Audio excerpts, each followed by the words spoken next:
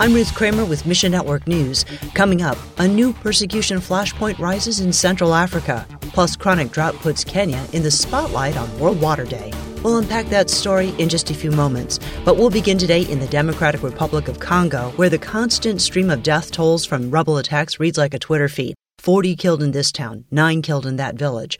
On Saturday, at least 31 people were butchered in eastern DRC, mostly women and children.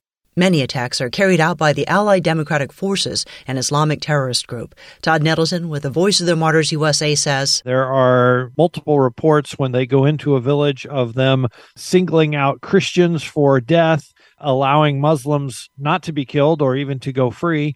And so there is an element to this that is very much Christian persecution and Christians being targeted as they try to create an Islamic caliphate and a place where Sharia law is followed. Eastern DRC is especially targeted for its larger Christian population. In the area where this attack just happened, there is one denomination that before the violence broke out, this denomination had 25 churches in this area. Today they have 8. Another denomination before the violence had 54 churches. Now they have 11. So we're seeing the fleeing of Christians, but that also means we're seeing less and less church activity. Pray resilience for the persecuted church. Pray for a sense of God's presence with them, even as they go through major suffering and these kind of attacks. Pray that their faith will remain strong. Meanwhile, tonight marks the beginning of Ramadan in Islam. Prayercast also launches their Ramadan Prayer Challenge today.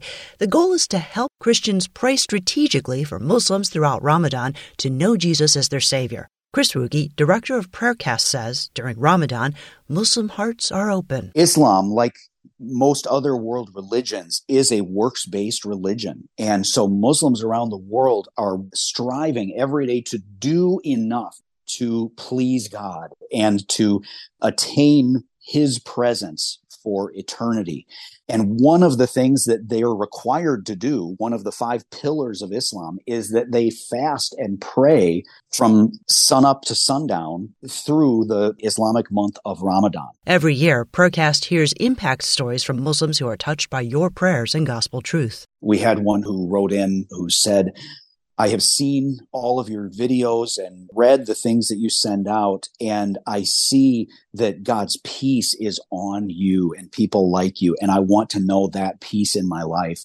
How can I know that peace? It's not too late to join the Ramadan Prayer Challenge with Prayercast. Get started at missionnews.org. And today is World Water Day, observed annually by the United Nations. 1 in 4 people worldwide have no access to clean water. And in Kenya, that's 16 million people, more than the combined populations of New York City, Los Angeles, and Chicago. Kenya hopes Joy Mueller's on the ground right now in remote Kenya. We are looking to put in between 3 and 5 wells in very needy communities that have no access to clean water. At the same time, Kenya Hope and its local church partners introduce villagers to living water. We are so excited to see how God is blessing these very remote communities that have yet to hear about Jesus Christ. Kenya Hope identifies needs and eliminates corruption through an extensive planning process. We do have some criteria because we want to make sure that the wells that we put in don't fall into the hands of the wrong people who might use it for personal gain. You can help relieve physical and spiritual thirst through Kenya Hope. We'll connect you at missionnews.org. People can help by giving. We use the funds to drill the wells, and we set up a complete system, so it's all done by solar, so that there's no generators to run or maintain. We also provide a watering trough for all their animals since they're pastoralists. Thanks for listening to Mission Network News, a service of One Way Ministries. We're listener-supported by people just like you. So by giving to Mission Network News, you enable us to keep the stories of God's kingdom coming. So join us here on Facebook, Twitter, or Instagram. You can also find us on Alexa, iTunes, or TWR360. And together, the Great Commission happens. Look for links at missionnews.org. That's missionnews.org. I'm Ruth Kramer.